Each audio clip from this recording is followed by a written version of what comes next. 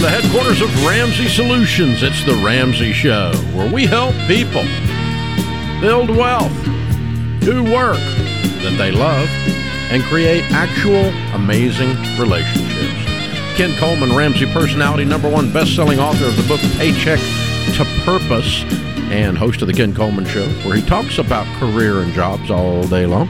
He's my co-host today. We're going to be talking to you about your life right in front of you. The phone number is 888-825-5225. The call is free, and some say the advice is worth exactly what you pay for it. Ben starts this hour in Cheyenne, Wyoming. Hi, Ben. Welcome to the Ramsey Show. Hi, Dave and Ken. So grateful to be on the show today. Thank you again for taking my call. Sure. What's up in your world?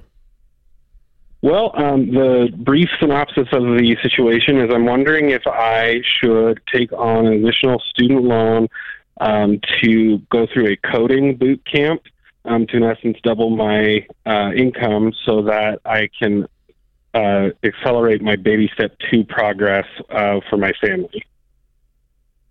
Okay.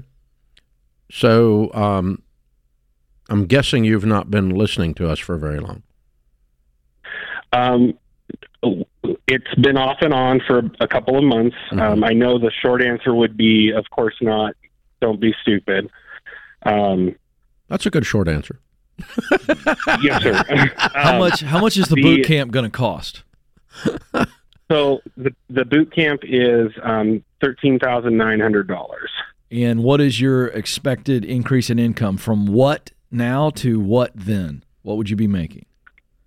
Currently, I'm making $38,000 a year, and I would be bringing that up to anywhere between $75,000 and $85,000, depending on the position that I would get. All right, that sounds about right. And what's the long-term play in technology for you? Where do you want to go? I'd want to be, honestly, my dream job would be to be coding and developing analytics software for professional football programs. Okay, great.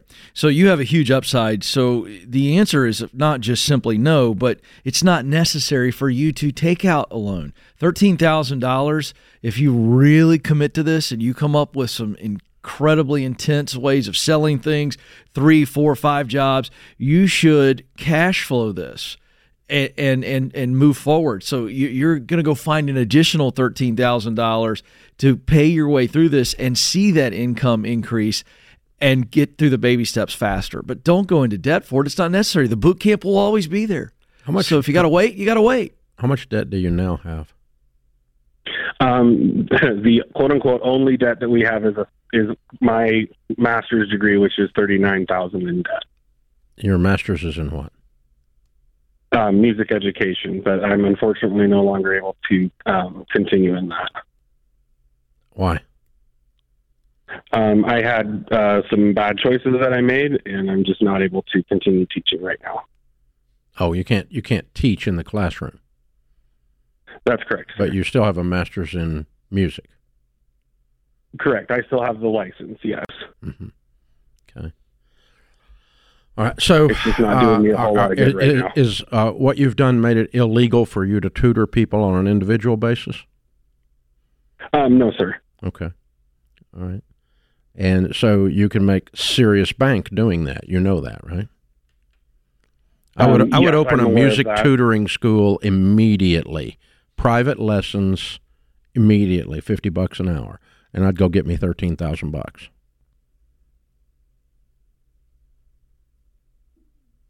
You there? Yes, I am, sir. Okay. Sorry. That's okay. All right. I mean, traditional classroom teachers tutoring in traditional subjects are making anywhere from $30 to $50 an hour.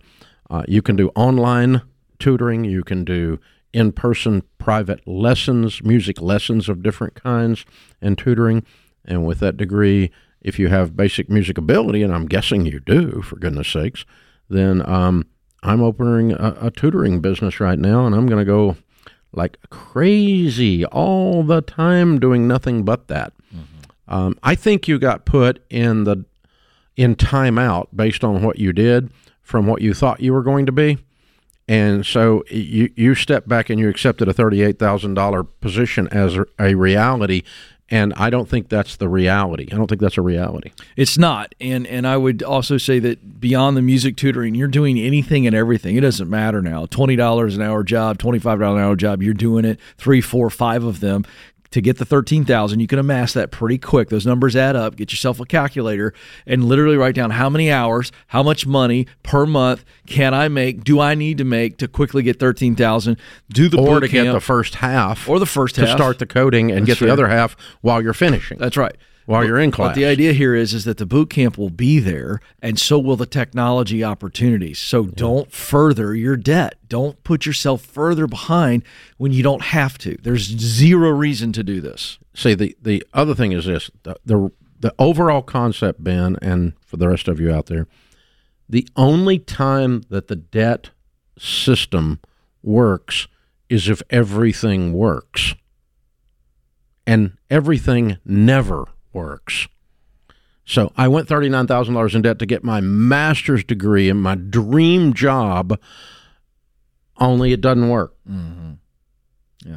And now here I sit and I'm making $38,000, and I can't justify the $39,000 that I spent in student loans to get a master's degree in music ed because it doesn't work out. Life never goes down this little cute little yellow brick road. Follow the yellow brick road. I mean, you just really you can't keep it. There's the problem with going to see the Wizard of Oz is there's flying monkeys between here and there.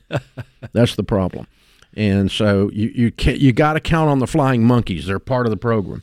And so when you do that, all of a sudden the debt doesn't look so delicious. But when you assume everything is a clean path and everyone's following the speed limit, and no one's talking on their cell phone while they're driving beside you, and no one's eating a Big Mac while they're driving beside you, and no one is putting on their makeup while they're driving beside you, and so there's never any danger on the highway. When you make that assumption in order for your debt idea to play out, you've set yourself up for the flying monkeys. You're going to get hit. And that's what happened to Ben on the first round. And I don't want that to happen to him on this second round. That's so right. When you pay cash for it on the second round, even if the flying monkeys knock you off, you don't have any debt. That's exactly right. I got the education, but I don't have any debt. That's right. And so let's go do it. Let's go pay for it. Roll up your sleeves. Work like a wild man. All you're going to be doing, Ben, is working. That's it. Just work. And you don't have to worry. You won't die from it.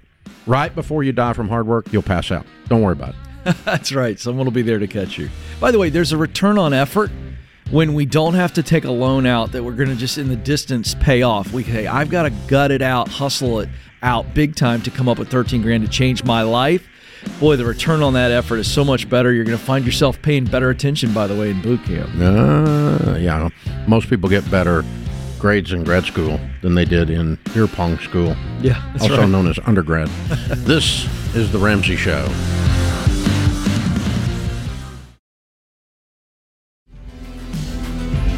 Ken Coleman, Ramsey Personality, is my co-host today.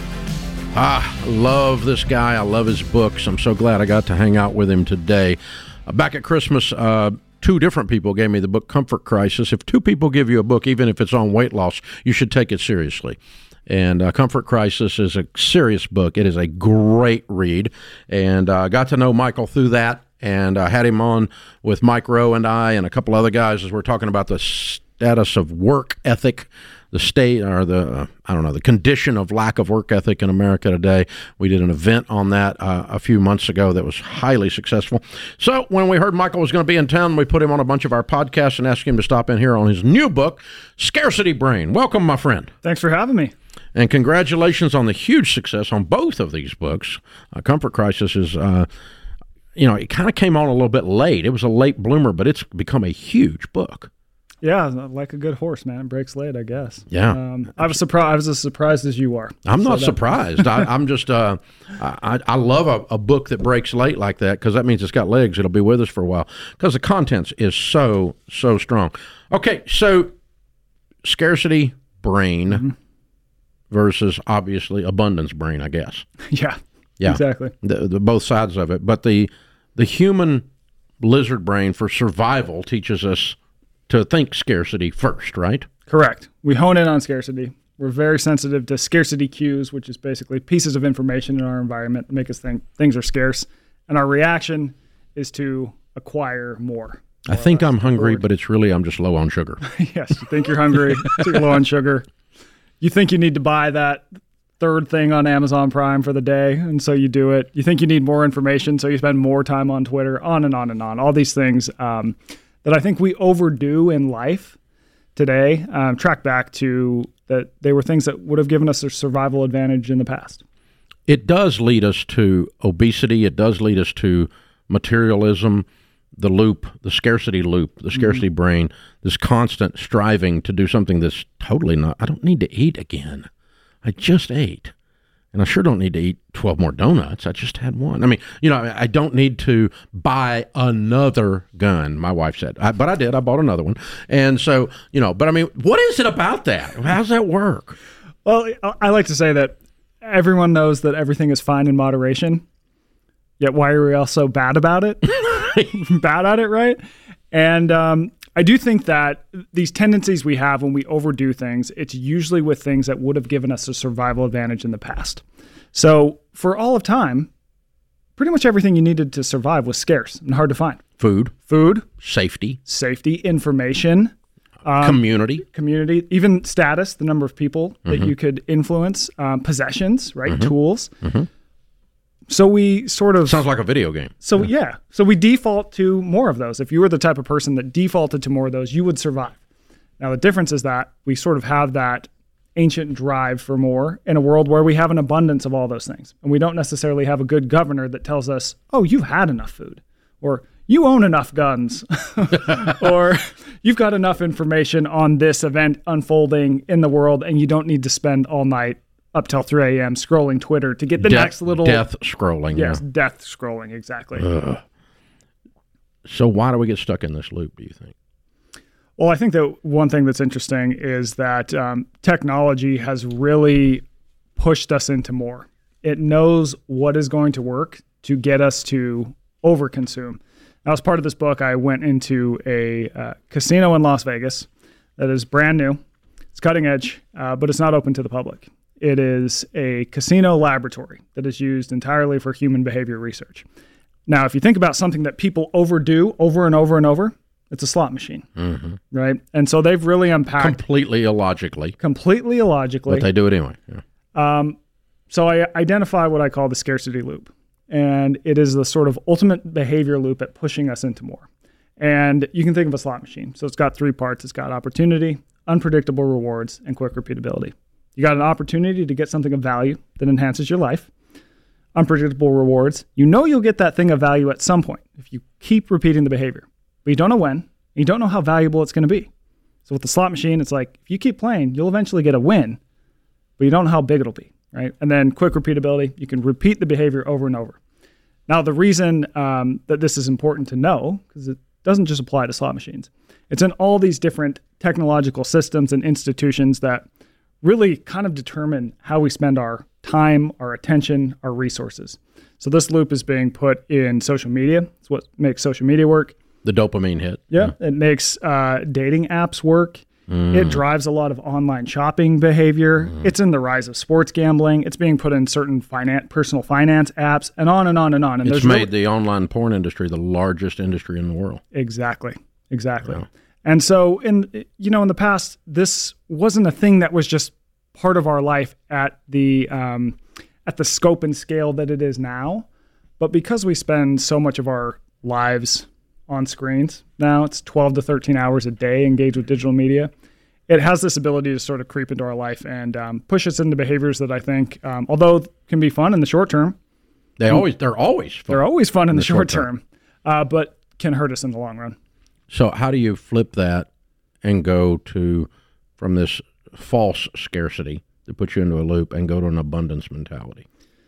Well, I think, first of all, if you have a behavior that you keep doing over and over and over and that is hurting you in the long run, to be aware that it probably does fall into the scarcity loop. This leverages what researchers call the Hawthorne effect. So if you can observe a behavior, it usually changes the behavior. Just by knowing that, oh, this is happening, I'm doing this, you'll start to change. And then second, you can change any of the 3 parts of the loop. So you can change the opportunity. You can slow down the quick repeatability.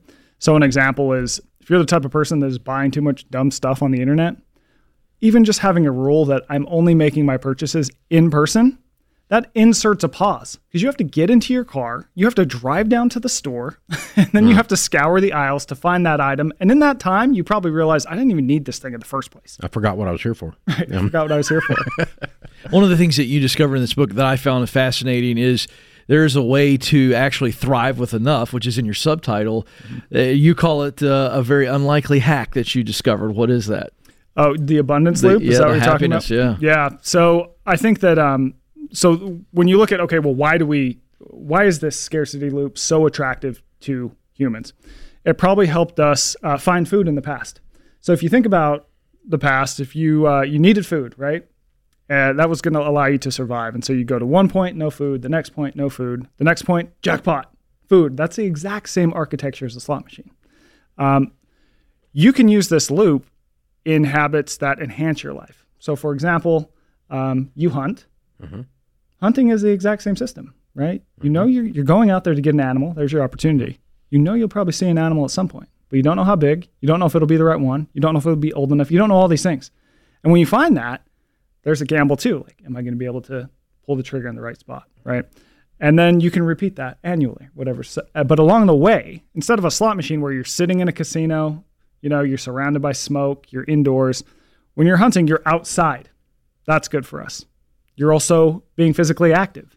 That's good for us. You're probably hunting with other people.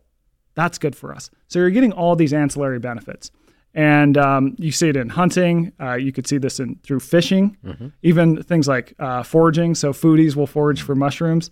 But even something as simple as like, you know what, I'm really into collecting vinyl.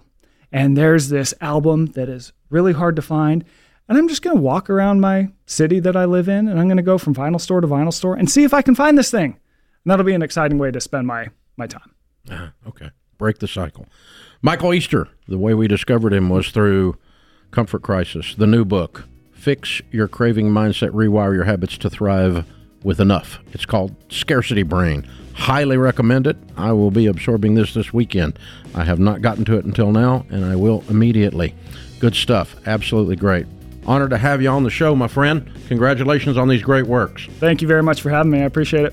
Check it out, Michael Easter, or EasterMichael.com, and you can follow him on social media at Michael Easter. This is The Ramsey Show. This show is sponsored by BetterHelp. Hey, it's Dr. John Deloney, and one of the most common questions I get is how to get something off your chest.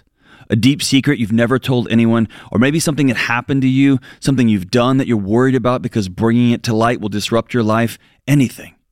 I say this all the time, secrets will kill you, but it's hard to know where to start when it comes to talking about scary, dark things. Therapy can be a safe, effective place to get things off your chest, to learn how to say hard things out loud, and figure out how to work through whatever's weighing you down. I've personally been blessed to have a great therapist who helps me get those heavy things off my chest. If you're thinking of starting therapy, give BetterHelp a try. It's flexible because it's online, so you can suit it to fit your schedule. Just fill out a short questionnaire, you get matched with a licensed therapist, and you can switch therapists at any time for no extra cost. It's time to get it off your chest with BetterHelp. Visit BetterHelp.com/Deloney today to get 10% off your first month. That's BetterHelp, HELP.com/Deloney. Ken Coleman, Ramsey Personality, is my co-host today in the lobby of Ramsey Solutions. We have a stage. It's called the Debt-Free Stage. If you stand on that stage, it can only mean one thing. Well, at least partially could only mean one thing. You're debt-free. Tommy and Heather are standing on that stage. Congratulations, guys. Thank you. Where do you guys live?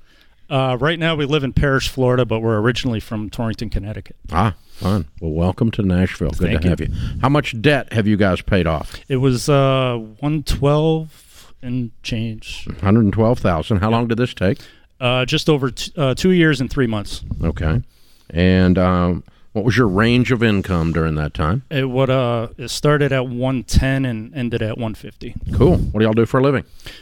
So before we relocated to Florida, we worked in a syringe factory in Connecticut.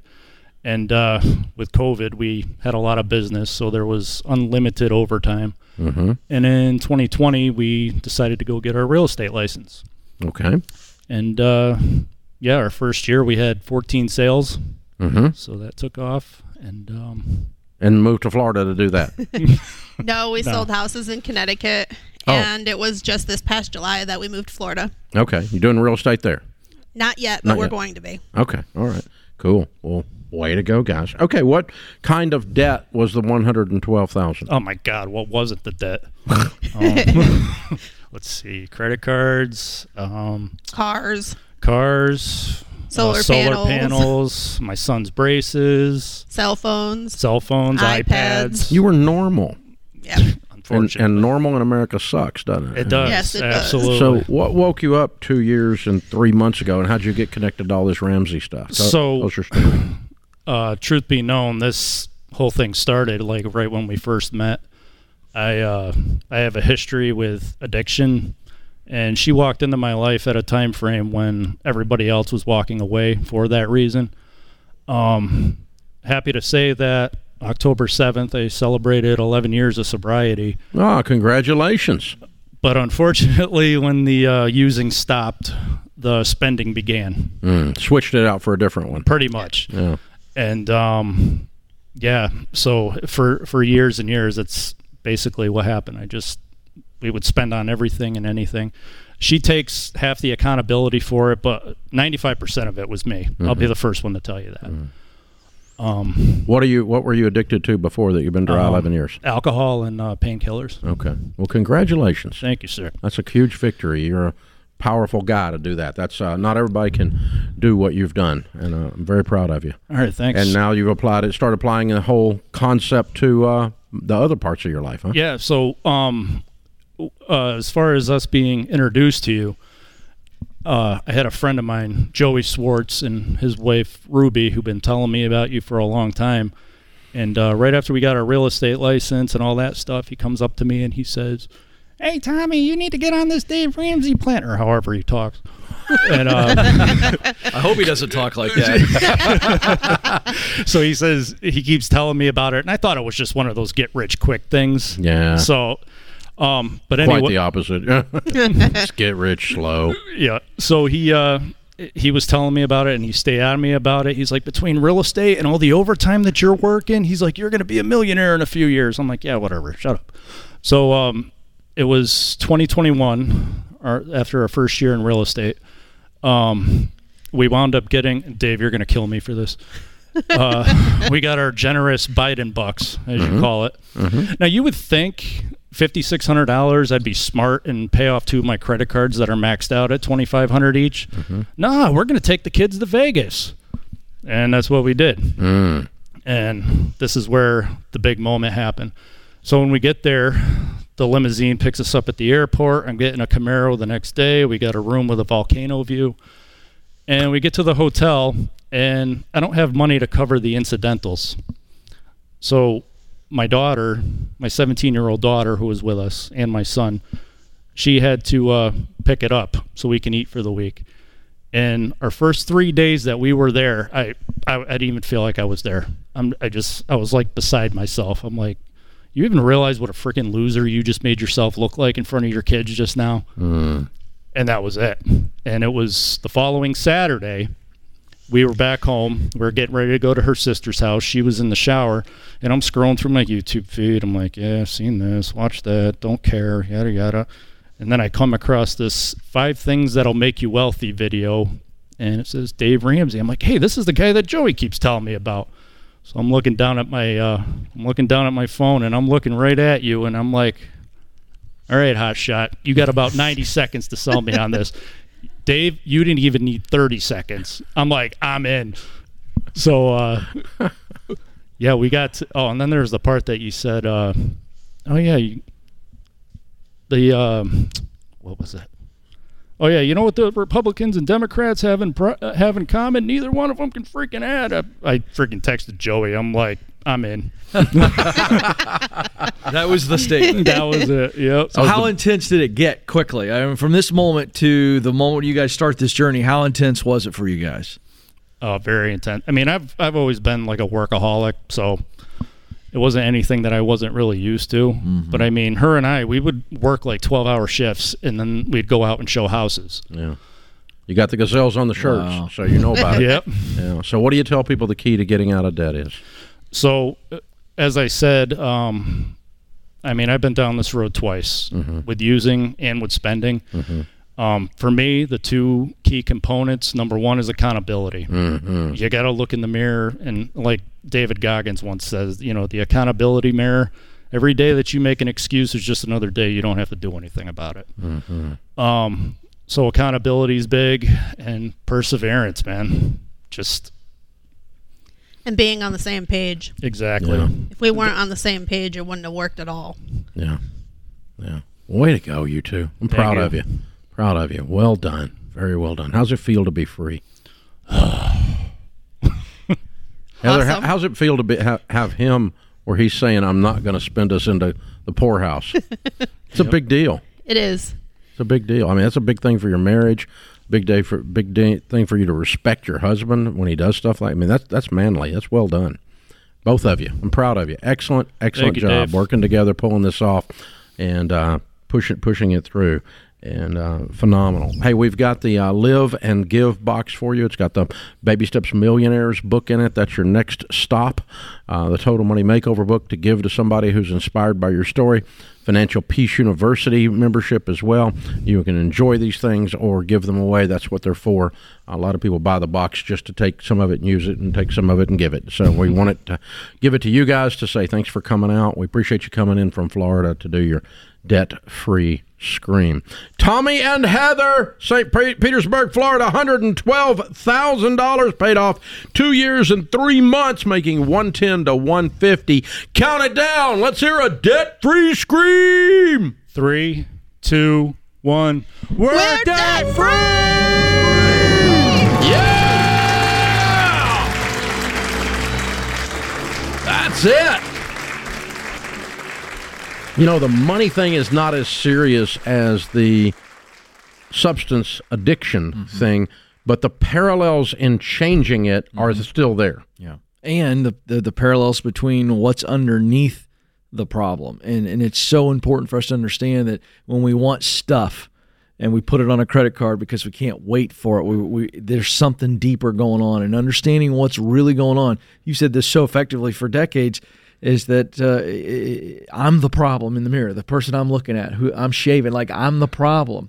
Something is going on with me in my heart and in my head that's making me live beyond what I can live under. And that's what's going on. And he recognized it twice and beat it twice. Incredible story. Looking for love in all the wrong places. There it is. Clicking prime. Yes. Prime. Yeah.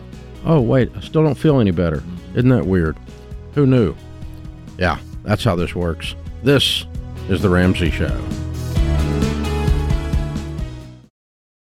If current times have shown us anything, it's that the least expected events can and will happen, and we have to deal with it. That's why everyone who has a family counting on them needs term life insurance. For over 25 years, the only insurance company I've recommended is Zander Insurance. Not only because they search all of the top term life plans to find you the best rates, but over the years, they have constantly changed and updated their systems to make the whole process simpler and easier to get the protection needed.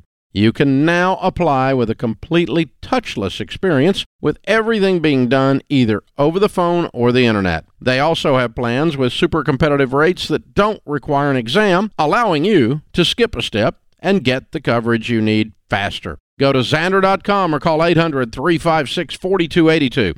Great rates and a simple process mean there's no excuse to not get this done, people. Ken Coleman, Ramsey personality, #1 best-selling author of From Paycheck to Purpose, is my co-host today. Allison is in San Diego. Hi, Allison. Welcome to The Ramsey Show. Hi. Hello. Hi. What's up? So I'm calling because I have about $16,000 in credit card debt, maybe a little bit over $16,000, and $17,000 in student loans, so a total of like $33,700 in debt, total debt. And the problem is that my credit cards, the balances on those, I've had them for years, and the interest is really high. On some of them, it's like 30%. On some of them, it's like 24%. And the balances just don't go down. So what I'm wondering is whether I should maybe ask for like a loan, maybe a personal loan from one of my family members to tackle one, and then start slowly tackling the other ones. I just got a new job and doubled my income. Oh, that's great. What do you make? And, I'm going to start making about $6,000 per month. I'm going to say more. And you were making about $3,000? I was making about $3,000, yes. Okay. And so if you keep living like you were living on $3,000 and you put $3,000 a month towards the debt, you'd be out of debt in a year. True. I mean, I do have the only issue now is that I do have a commute, and the gas is really expensive. It's about an hour and a half commute every day. Sounds like you need to move. 200. That is the plan. Yeah. In about a year. My daughter's in high school. Why would you wait a year? Why would you drive an hour and a half for a year? Because I share custody with my daughter's dad in the town that I live in, and it's a legal thing that I have to go through, or we have to figure something out. Mm-hmm. But for now, my daughter's, she's for 3 hours a day. I'm going to figure something out. Yeah. I mean, I have figured something out to where one week, Allison, the week that she's with her dad. Allison, yes. Borrowing money will not get you out of debt. You can't borrow your way out of debt. Interest rates are not your problem. Finding a way to not pay $3,000 a month on this debt for 11 months is your problem. You need to find a way to pay $3,000 a month instead of finding a way to not pay $3,000 a month. That's what you've done so far. You've now got this fabulous moment in time where your income has shot way up. Let's find reasons and ways to take advantage of that and get this mess cleaned up. You can't borrow your way out of debt. This is not an interest rate problem. This is an Allison problem. It is, yeah. You're right. Yeah. You're a smart lady, and you know all this. So, because I tried to do this for years. I tried to borrow my way out of debt. I tried to out-earn my stupidity. I tried to do all this. But finally, one day, I just said, that's it. There's only one way to get out of debt is pay it off. I got to pay it off. That's how I get out of debt. I need $33,000. That's $3,000 a month for 11 months. Oh, there's some interest, so it's going to take me 12. Okay, but it's still going to get, whatever. And I got my gas bill's higher, and I'm commuting. Oh, well, maybe I'm not, or maybe I am a couple days a week, or maybe, I don't know. Is there another way to do this? I got to find a way. I got to find a way to put $3,000 a month on this. I got $3,000 a month I didn't have before I got this new job. You see what I'm doing? Yeah. Well, there's an old phrase, where there's a will, there's a way, and it's really true. It's not just a nice little saying on a quilted, thing in a country store. I mean, it's really that we begin to see opportunities when we do what you just said, Dave, when we actually say, I have to find a way. So I keep looking, and solutions, opportunities that weren't seen before are all of a sudden seen. And it is just that simple. Seek and you will find. I mean, that is the goal right here for her. The way I changed my mindset was I always, pretend like there's some kind of whacked out tragedy, which is not really happening, but go with me for a minute. Those of you that have children that you like, okay? Let's pretend one of them was ill and you needed $33,000 to save their life. Yeah, watch out. And you had to do it in 2 years. Mm-hmm. And you would not find reasons to not do it. You would find reasons to do it. Mm-hmm. Hell hath no fury like someone trying to save the life of their child. That's really good. And what that means is that you can do this. It just has to become a priority. In that case, in that bizarre, tragic situation, which doesn't really exist, But if it did exist, you would find a way. You'd find a will. Where there's a will, there's a way. Yeah. And, we're going to figure this out. We're not losing this kid. We're going to go, That's right. You can't, if you've ever seen somebody that didn't like the diagnosis they got, they go to about 16 doctors till they get a diagnosis they like, That's or correct. a treatment plan that's going to work, instead of everybody going, you're going to die, you're going to die, you're going to die. And they find some kind of alternative, something or other weird thing, and I don't know, some witch doctor claps their hands twice and spins around or whatever, but they find a way, right? That's correct. And because I don't accept this. And when you reach that point that you go, I've had it, that's where it changes, Allison. Yeah. And that's what I need you to do here. Instead of using this new job as just some extra margin in life, it needs to clean up your mess. Yeah. And you need to cut up those stupid credit cards. Get you some scissors out tonight, light a candle, have a plastic surgery party. Mm-hmm. Maria is in New York. Hi, Maria. Welcome to the Ramsey Show. Hi. Thanks for taking my call. Can you hear me okay? Yes. What's up? Okay. So I started listening to you guys about a month ago, and I'm on baby step 4. Mm-hmm. So I currently contribute 10% to my employer's Roth 401k, Mm-hmm. which is the maximum to get the match. Mm-hmm. So I want to increase that. And my question is, should I contribute more to that Roth 401k? Should I contribute to a separate IRA account? Are the options inside your 401k good options? They're pretty good, yeah.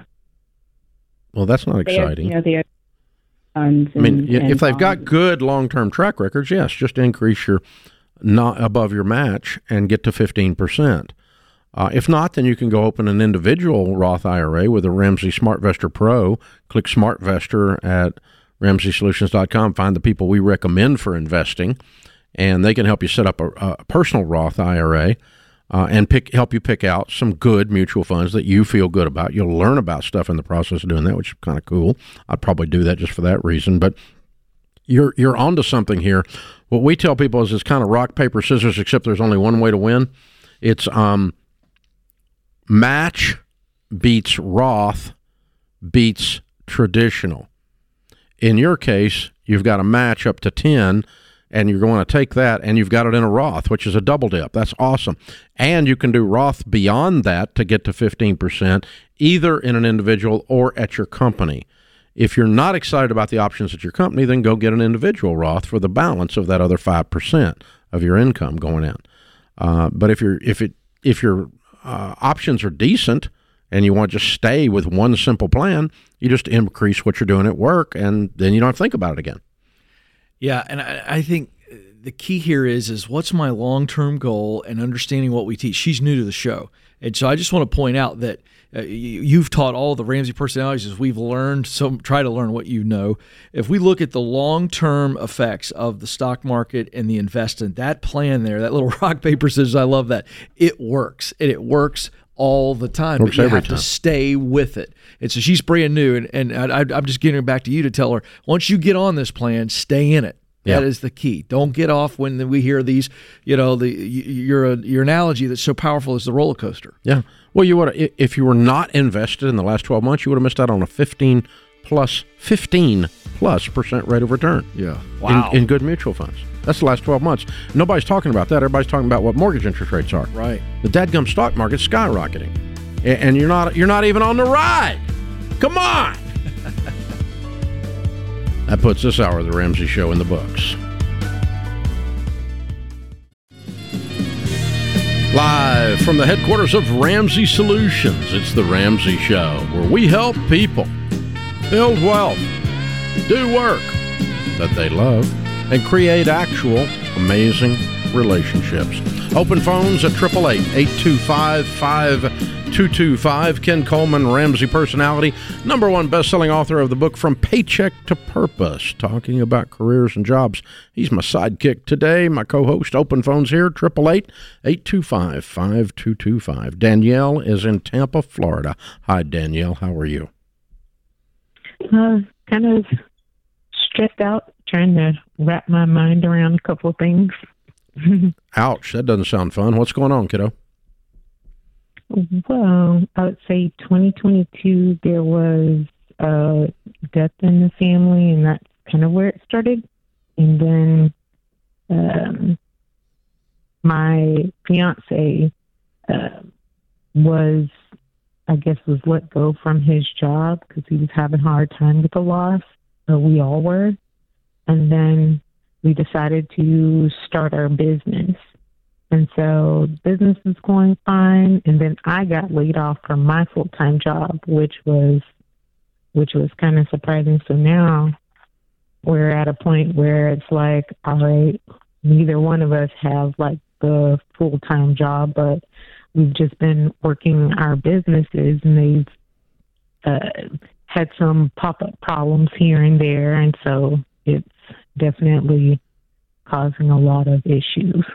Who passed away? I know it was my fiance's brother's wife.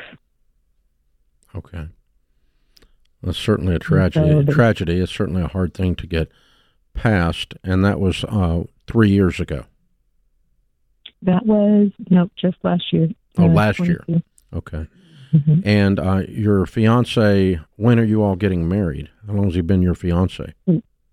It was supposed to be this July, but I actually got laid off then. So I was like, well. They don't let laid off people get married? I mean, I didn't feel like that would make sense to. It made sense to start a business. Well, we had already had the plans and did everything to start the business. Yeah, you kind of already had a plan to get married. Anyway, okay. So how much does your fiance make at his job or his business? Well, it's our business. It was a churro business, and also he has another property where he's a landlord and has tenants. That's not a job. So you have one property and tenants. That doesn't take 10 minutes. That's not a job. Okay, so how much does he make? Well, he did have a job. No, honey, he started a business. How much money does he make? Nothing. That's what he makes. Okay. Right? You wouldn't be calling me if he was making $100 a year. So I guess just... Wait, stop. You just drove past. Stop. Let's stop right where we were. Your fiance is not making any money. Am I correct? Yes or no? Right now, darling. Right now. You got no money because you got laid off, and his business is not a business. It's a hobby. He does not make any money. Am I wrong? No. Okay. Yeah, probably not much. Okay. So he needs to get a job, and you need to get a job. And all of a sudden, y'all will have income. And quit calling this sitting on my butt a business.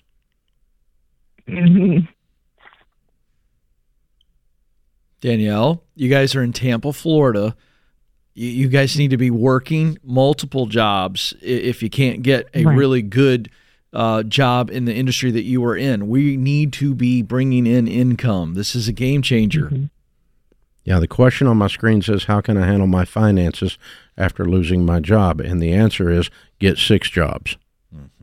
Right. No, we do have, we do a Turo, we do... That's where you're renting your car out to people? That's like, you're just using your car as a rental car, yes? Well, we have actual 2 cars on the platform that aren't either one of our cars. Right, but my point is you're in a rental car business, and there's not enough margin in that. You're not making any money. Yeah, that's not a company. You're using an app to rent your cars. Right. Well, that's a great side hustle if you've got it and the cars are paid for. But it's not supposed to be a side hustle. Right, but we don't need side hustles right now. We need 7 side hustles or 6, as Dave said, or full-time gigs. Or a full-time job. What were you making at your last job? I would say about $4 grand a month. Okay. What were you doing? I was doing, I was a quality engineering technician. Mm-hmm. And why did they fire you? No, it was a layoff. The whole shift got laid off, so there was only one shift. Okay. All right. So you need to replace that income with a good core career and quit messing around the side with I'm a landlord and I rent out my cars and calling that a way to make a living, because you're not making a living. You wouldn't have called me if you and your fiance were making serious bank. So your problem is not a outgo, I'm struggling with debt, my finances are out of control issue. Your problem is you don't have any income. Mm-hmm. And the great news is there's a tremendous labor shortage in America right now. Yeah. And lots of people hiring. And we're going into Christmas season. Yeah, and listen, Dave, if there are some debt on those cars, which many times people are carrying car payments on these cars and then renting them just like they would do a house, I would sell the cars. Move if you have some equity in those cars, move the cars, get out of the Turo business, get rid of the debt. If you own them free and clear, Danielle, sell them anyway and get yourself a little bit of a cushion, get an emergency fund, get employed, pay off any debt. Work the baby steps. You've got to get out of this Turo business. Long term, it's just not a good play because you've got an asset of a car. It's not an asset. It just continues to go down in value, and you hope that you can rent it out enough to people who fly into Tampa and don't want to rent from any other rental car agency. It just is fraught with all kinds of problems. Your fiance may need to sit down with a good counselor and help him unpack, because he might be depressed. He might be struggling with the grief at a unbelievable level that's affecting his whole life now. And he may need to sit down with somebody and unpack that, because what I hear in your all's whole story is we want to figure out a way to have money without working. That's your whole story that you told me on the phone. And now that I got laid off, it kind of, this doesn't work. So you guys have got to go back to work. You got to get your career, start bringing home the bacon. And sometimes that may be because of the death that you guys have been through and the grieving around that. That's fair. But in the meantime, you got to get your life back, kiddo. This is The Ramsey Show.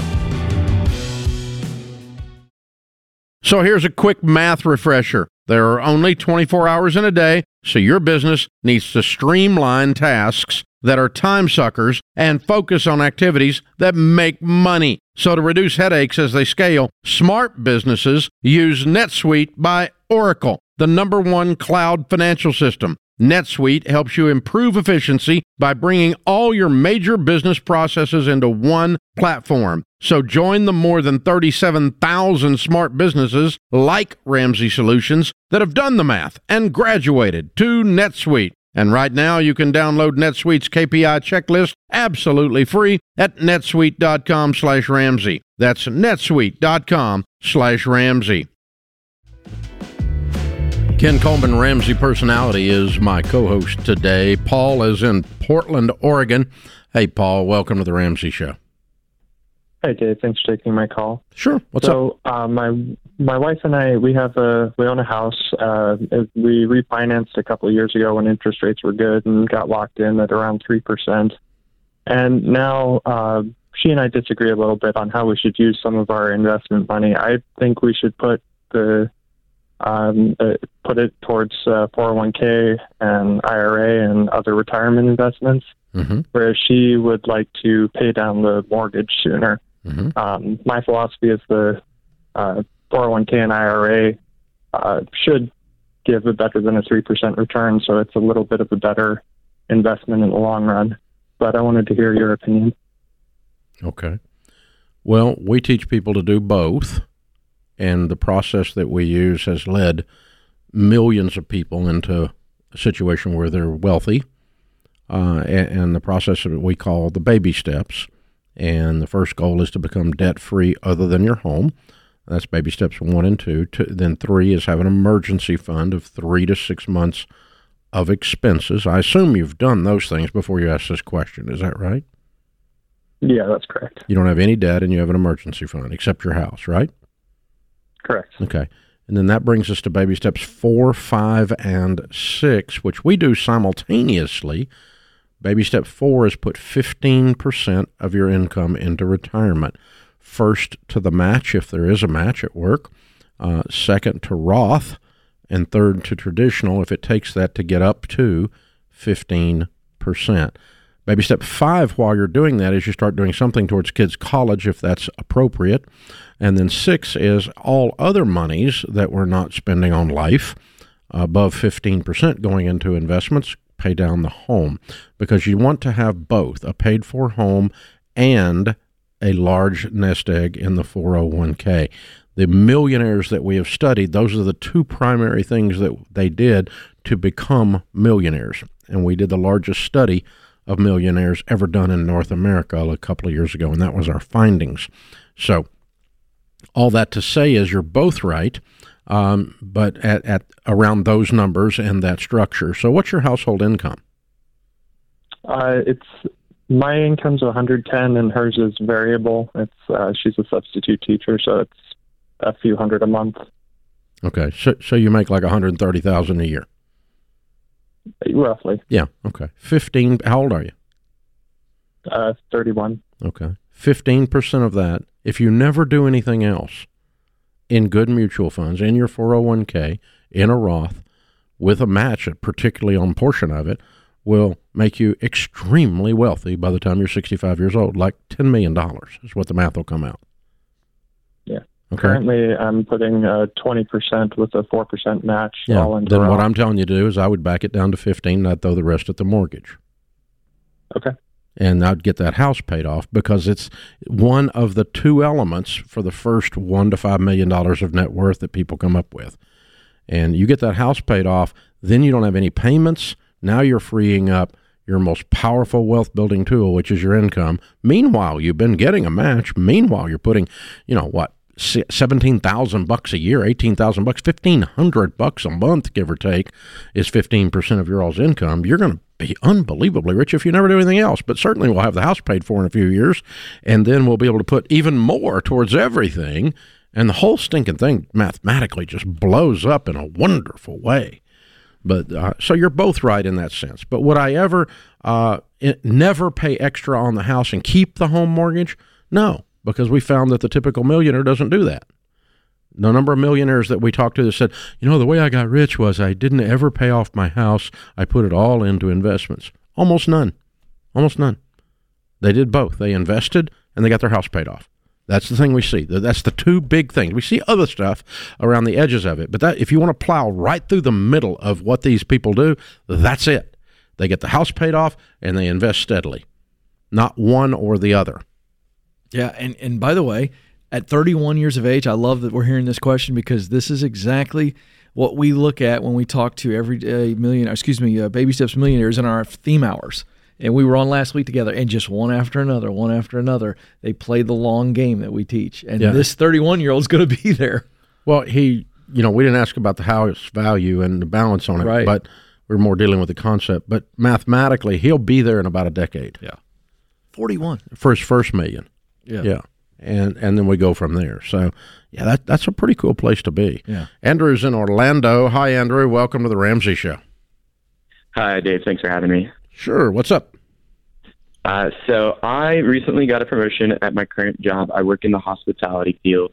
I'm making $18 an hour now, and the company I work for is about to see a lot of large growth from now until 2025. But I'm interested in possibly going back to school. I do already have 2 degrees. Both are in music performance. I use them for my side hustle where I'm teaching marching bands on the side and writing music. But I'm interested in possibly going back to school to get something in the data analytics side of things and to transfer departments in my company into the data analytics side. And I'm just kind of looking for advice as to if I should go back to school or not. Probably not, but I want you to understand why I'm saying that. You don't have to get a 4-year degree to get hired into data analytics.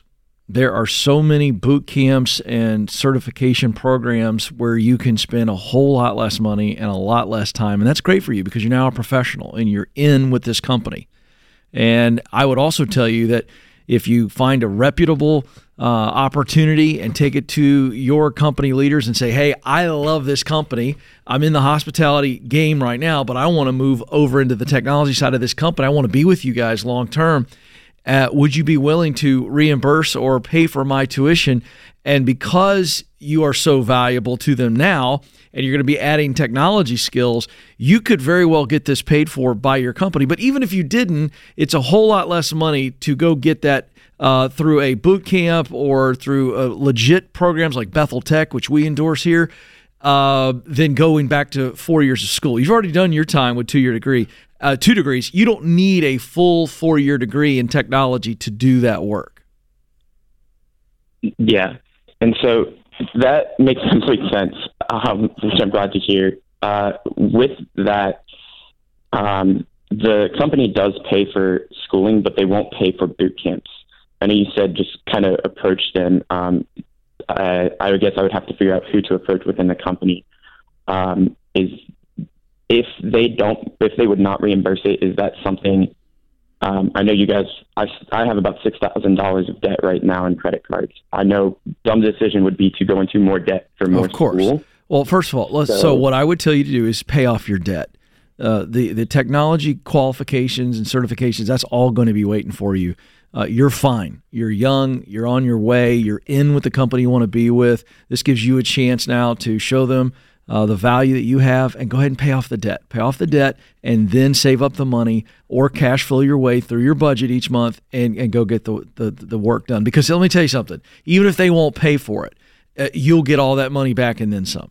Yeah, but I think I'm going to spend a little time with the folks over in the data side and say, I'd really like to be over here. I'm about one certification or boot camp away from being valuable to you. If you guys will help me with that, we're going to be game on. Yeah. And, it's I don't pay for boot camps at Ramsey. I do pay for education at Ramsey. But if you come into one of our leaders' office with a reason to do something that's going to make you more valuable while you're here, right, we will pay for the tool. Right. We do it all the time. And we may be getting hung up, too, on boot camp. I'm using that generally speaking. Maybe just a certification program. Just a legitimate program. There are legitimate programs that aren't technical boot camps. You need to do your research on that, do exactly what Dave said, but take them options and go, this program, and this program cost this much, take this amount of time, and I want to do it to be on your team. Would you be willing to help me? And I think you're going to be surprised at what you might hear. Yeah, I wouldn't take my first no or a policy decision on that. I'd be knocking on the door till somebody answered. This is The Ramsey Show. Guys, it's no secret that the real estate market is weird right now. So go with a mortgage company you can trust to have your back. Churchill Mortgage. Churchill is Ramsey trusted because they're stable, reliable, and focused on you. At a time when a lot of companies are being bought out or going out of business, count on Churchill Mortgage to stick around. They've been doing things the right way for over 30 years, and they'll keep doing them the right way for 30 more. Get started at churchillmortgage.com. This is a paid advertisement. NMLS ID 1591, NMLSconsumeraccess.org, Equal Housing Lender, 1749 Mallory Lane, Suite 100, Brentwood, Tennessee 37027.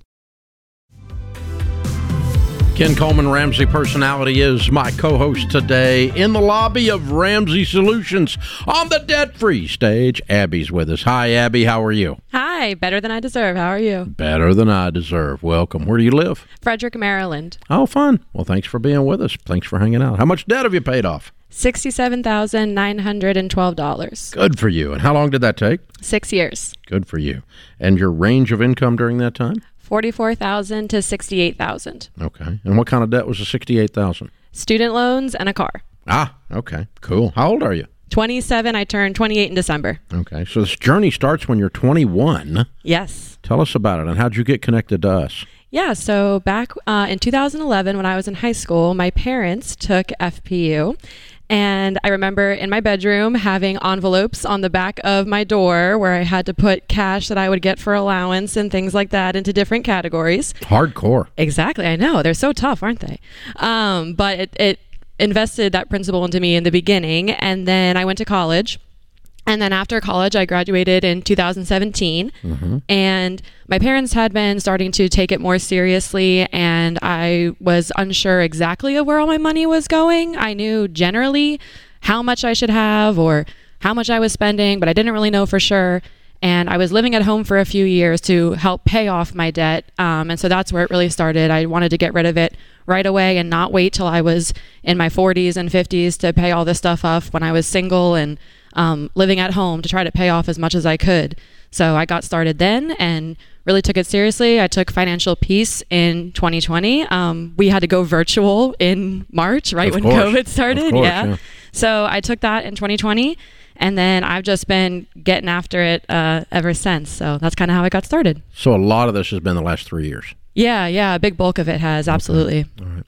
So you go from high school student where your nerdy dad made you have envelopes on the back of the door. I love nerdy dad. Way to go.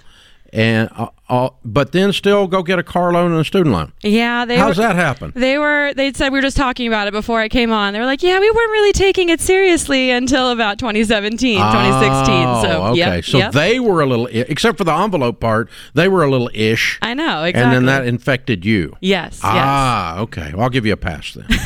Okay, that's cool. It all worked out. All right, but the end of the story is awesome. Yes. Yeah. Absolutely. Good. Very cool. So I love that this is a 6-year journey for someone your age. You stayed with it. Yeah. You didn't get distracted. You stayed with it. Yeah. What's the key? If you were talking to other people your age and they're going, all right, I'm graduating with some student loan debt, or maybe they got the car, whatever it is. We have a lot of young people joining the show all the time. What would you say to them is the key to maybe your generation sticking with this plan? What would you say to them? Yeah, I have two things that come to mind. First of all, my faith is so big to me, and this journey taught me more about God's faithfulness and provision than probably anything else in my life. So realizing that it's not my money, God actually trusts me with this money, and I'm to steward it well. And so if I'm being reckless, that's not being a good steward. So being able to recognize that made it easier for me to be sacrificial and let go of things because it's not mine at the end of the day. But secondly, budgeting is just so important. Like I said, I knew previously, like vaguely, how much money I was spending, but once my dad and I put together a little Excel spreadsheet and worked it all out, and he got all the formulas for me and everything, that budget really, really helps me. And I look forward to it every month. And I tell all my friends, I'm doing my budget this weekend, and having to ask my roommates to pay me back money for things so that my budget can be equaled out. It's challenging, but it really pays off in the end. And being able to say no to things, like during COVID, all of my stimulus checks, $1,400 going to Advantage hurt, but was different than all my other, all of my friends were doing with their stimulus checks and things like that. So I paid during the whole pandemic. So just that self-denial of things that you might want right here and now and looking forward to the future. So. How's it feel to be free? It feels great. It feels so great with all the student loan stuff coming back and not having a care in the world. I'm like, not me. Exactly. I'm not signed up for your loser plan. Yes, exactly. I love it. Way I've to go. been trying to tell my friends, I'm like, get on this. I was just texting someone last night. She's making like so much money. I'm like, you could be debt free in a year. Just do it. It's going to be tough. It's going to be hard, but just stick with it and you got it. So I'm trying to inspire all my friends to get on the train. How are they reacting to the fact that their payments are now due? They're stressed. People are very stressed. I think especially if you weren't paying during the big pause, it feels like this big boulder coming at you. So they're really overwhelmed. And I actually think it's a good thing for right now, because my dad and I are actually teaching FPU at my church this spring, and I lead a young adults ministry. And so I'm trying to get all of my friends to come, and I'm like, guys, you can get in control of this. And once you're in control and you know what's going on, your anxiety is going to ease so much. So That's a big deal. Yeah. Congratulations. Thank you. What do you tell people the key to getting out of debt is? That's sacrifice, being able to deny yourself, and it's going to be okay. You don't need everything, which is a hard concept to learn. But it teaches you that, that's that self-sacrifice. And again, goes back to my faith that Jesus died for me and denied himself. And so I can deny myself, a new pair of shoes or wanting to go on a trip or something like that for a longer goal that's going to be able to let me bless other people in the long run. So, yeah. Well said. Very well said. Well, Thank you. congratulations. Thanks. Other than mom and dad, who was cheering you on? My brother and sister, Brooks and Emily, and then my brother-in-law, Scott. Scott watches you all the time. He and I were going back on the phone last night talking about what's he going to say, and he has all your impersonations down pat. So, my impersonation. Yeah, he does a good job. He really nails it. But so yeah, my family and then my roommates, they all know, and all my friends, really all my friends cheer me on. I don't really have too many people telling me that I'm crazy or anything like that. So, that's good. Yeah. That's good. It's one of the reasons you win. You got to be careful who you have around you. Yes, absolutely. You become who you hang around with. Right. So, Well done. Thank you. Well done. Congratulations. We're proud of you, hero. Thank you. Very good job. Hey, we've got the Live and Give box for you. That's the Baby Steps Millionaires book, which is your next stop. Amen. For sure. The Total Money Makeover book and the Financial Peace University membership, and all of that will work to help you in the ministry that you're doing and for you to enjoy as well. Thank you. Thanks for making the trip from Maryland. You're a fireball. You're fun. Thank you. Yeah, Very it's been awesome. well done. Good job on the air, and man, what a great story. At 28 years old, right? 27 right now. I wanted to be 27. debt-free before I turned That's what it 28. was. So, Okay, yeah. 27 years old. Exactly. $68,000 paid off in 6 years, making 40 to 68. Abby from Maryland, count it down. Let's hear a debt-free scream. 3, 2, 1. I'm debt-free! Yeah! Whoop, whoop, whoop, whoop, whoop, whoop. What is fascinating about her story, if you listen carefully to it, and this happens with a lot of debt-free scream people that are in here on the stage, we hear this often. She had a 6-year journey, but the majority of it was done in 3. Mm-hmm. Yep. And what was the difference? Was it the income? No. It was her outlook. When she decided, I can sacrifice a pair of shoes, I can sacrifice this to get control of my life, I can sacrifice, I can do needs and wants are different things. Yeah. I can get control of this. And once she decided that, and then the income came with it too, man, the last 3 years, it's like, boom!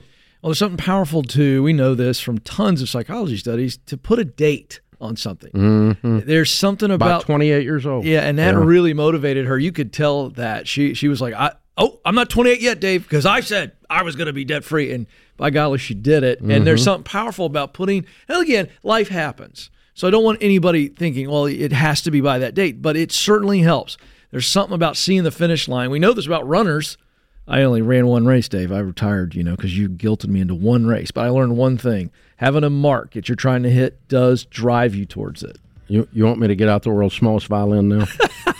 Where I guilted you into doing something incredible. Out. But it was actually great for me. So I learned who came alongside you in the last mile when you were struggling to finish? I looked like a wounded wildebeest in those nature shows, and Dave came alongside as I was cramping up and got me through. But setting a time, setting a goal. I'm not sure his feet touched the ground the last mile. I think we carried you. I did. Oh, no. I actually ran, but it was all guts. And there was no glory, by the way, ever. None. Oh, bless his heart. This is The Ramsey Show.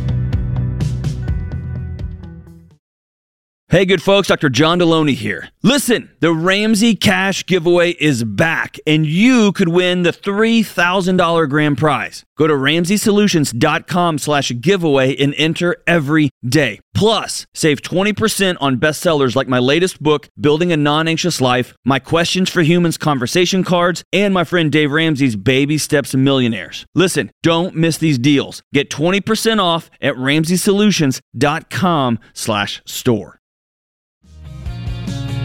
Ken Coleman, Ramsey Personality, is my co-host today. The Ramsey Show question of the day is sponsored by Neighborly, your hub for home services. Take your home's efficiency and style to the next level with convenient solutions from Shelf Genie, Window Genie, and Glass Doctor. Download the Neighborly app now to find and schedule home service professionals near you. Today's question comes from Jeffrey in Connecticut. What are some good careers to transition from being a teacher? I'm in my 3rd year teaching, and I would quit tomorrow if I could. I absolutely adore my students, but the district I work for is making life unbearable. I thought about transitioning in a few years, but at this point, I'm at my breaking point.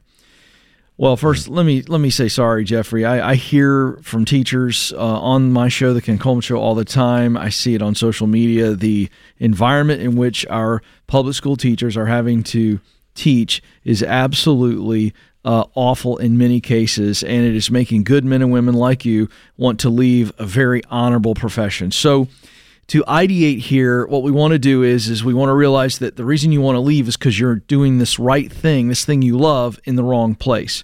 So if you can't stay in actual teaching, maybe in a private school environment or maybe in a college environment that might be slightly more advantageous to you as far as students wanting to be there, then I would be looking at what you do as a teacher, what you're good at. That's the instructing, the planning, the communicating, the encouraging.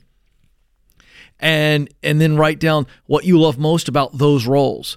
And what you're going to do is, in this little exercise, is create a job description that's written down and you can see it. And now when you're out there looking for roles, you can begin to match up what you love about teaching, what you're good at in teaching, and you begin to see that you could go into corporate training, you could go into HR work, you could go into management and leadership. There really is no limit if you understand what you're good at as a teacher and what you enjoy doing as a teacher, and that becomes the job description. And I can tell you this, the private sector is very welcoming to former teachers because you bring such a great mix of talent and experience to the table, and you care about people.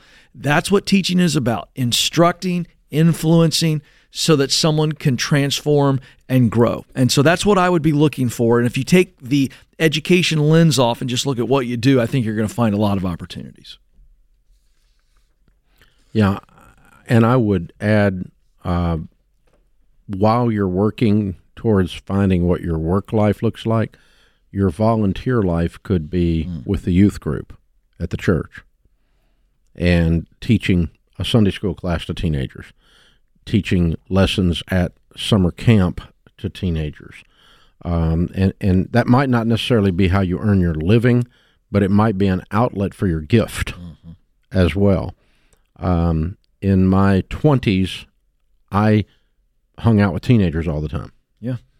As a matter of fact, I went to the funeral of one of my friends this weekend that was one of the youth leaders back then, and a lot of the kids that were there, they are now, of course, not kids. They're have children of their own now, and that kind of thing. They're older than my kids because they were in those days. But seeing that whole group of teens that we taught back then, and the impact that it's had on their lives, hopefully positively. But yeah, that's there's a lot of ways to use your giftings in this. But teaching is for some reason we have declared that teaching only occurs in the classroom, and teaching occurs a lot of different places. I'm positive that one of my spiritual gifts is teaching. I'm a teacher. I teach you guys every day here. I teach you with books. I teach you in curriculum. I teach you on this show, but convincing you of a new idea, teaching you something you didn't know before. And so that's all I am, is just a glorified teacher. And so it's one of the reasons I get so fired up is if somebody's not learning. Right. That's right. Yeah. So, yeah, you got a lot of opportunity out there, Jeffrey, a lot of things you can go to where you don't have to put up with the garbage being shoveled by your district. Jane is in Canada. Hi, Jane. Welcome to the Ramsey Show. Hello. I'm so thrilled to be on your show. Thank you for having me. How are you guys? Better than I deserve. How can we help? Okay. I have a rather complicated / sad, but trying to make the most of my situation going on. So my husband passed away in August. Oh, no. What happened? That's the complication. He died of alcoholism. Oh. He died of cirrhosis. I'm sorry. So thank you. He was a breadwinner. He at one point made a lot of money, and we had a beautiful renovated house in Toronto, which I have sold because I couldn't afford to keep it. So I am left with a chunk of money. I've got 2 small kids, 7 and 12. So I'm a single parent. I'm a classical pianist. So obviously I don't make a ton of money, but, I'm okay. But so I've got about $1.5 million. And my question is, I live in Toronto, downtown, where I would really like to stay. And I know that, I don't have to stay here, but my kids, I'm trying to minimize their disruption, and also my work is downtown. So for me to buy a house would be about 1.3, and I could do it in cash. But I also know that you're not a fan of pretty much all of my net worth being in a house. So do you think that I should? I'm a fan of you not having a house payment right now, and Toronto's an excellent real estate market, so I'm okay with that. I'm probably going to try to change my budget on this house from, 1.3 to 1 or something like that. Let's try to free up a little bit more of this money and downsize. The disruption to the kids is going to be a lot more severe if their mom is stressed out because she gets herself in a financial pinch than based on where they live. So I'm a lot more concerned with you building a sustainable life mathematically than I am where you live as far as the children's disruption goes. They don't know. They don't know. All they're going to know is what you tell them. And believe me, you're going to tell them a lot without telling them a thing if you get financially stressed. So let's get down on that budget and free up some more of that money. And then also, can your career sustain you guys at that point? Well, here's the complication so I'm renting right now, and I know that I've been watching you guys religiously for the last sort of 6 months, that you're in support of me renting short term in a time of stress and transition, but not long term. Right. But I don't have my piano with me. Where I'm making money is I'm at 2 different conservatories downtown Toronto. So I could make more money having my piano, which is in storage, because I moved from a rather large house to a 2-bedroom apartment just to get my bearings. Yeah, that's fine. And so when you get a house, you get a piano, and then you can make money giving lessons, I'm guessing, or what? Yes. Okay. Yeah. That's wonderful. Giving lessons and doing it online. I was just my wondering, guess is it better to take... my guess is with an online lesson program and some in-house lessons that you might make more doing that than you are playing in the local orchestra. Am I right? Oh, absolutely. Yeah. Yep. So. No, I mean, I have good potential to make quite a good living. Yeah. Okay. But I need let's set up that small business idea as a part of this home purchase, but still, it does not have to be. There's no requirement that it's 1.3. That's just where you've landed so far. So the further down you land on that price, the better this idea is. And the more you're not going to like it. But that's still the direction I would go. I'd try to get down as cheap as I can on the house and still meet these different needs. The location, the size for the piano, that makes a lot of sense. I think she can do really well with that. I think so too. And because of her cred, she's not just someone who has a degree. She knows people too. And so I would really encourage you, Jane, to maximize the relationships that you have because of what you currently do, and they begin to spread the word for you. It's really, really credible. I think you have more business than you'll know what to do with. And I think I would be charging premium, taking your time as you move into this new season of life. We're really excited for you because this is a great opportunity for you to reset and rebuild. Yep. Good stuff. If we can help further, you call us anytime. I'm so sorry for your loss. Yeah. Thanks for calling in. Ken Coleman, that puts this hour of The Ramsey Show in the books. Live from the headquarters of Ramsey Solutions, it's The Ramsey Show, where we help people build wealth, do work that they love, and create actual amazing relationships.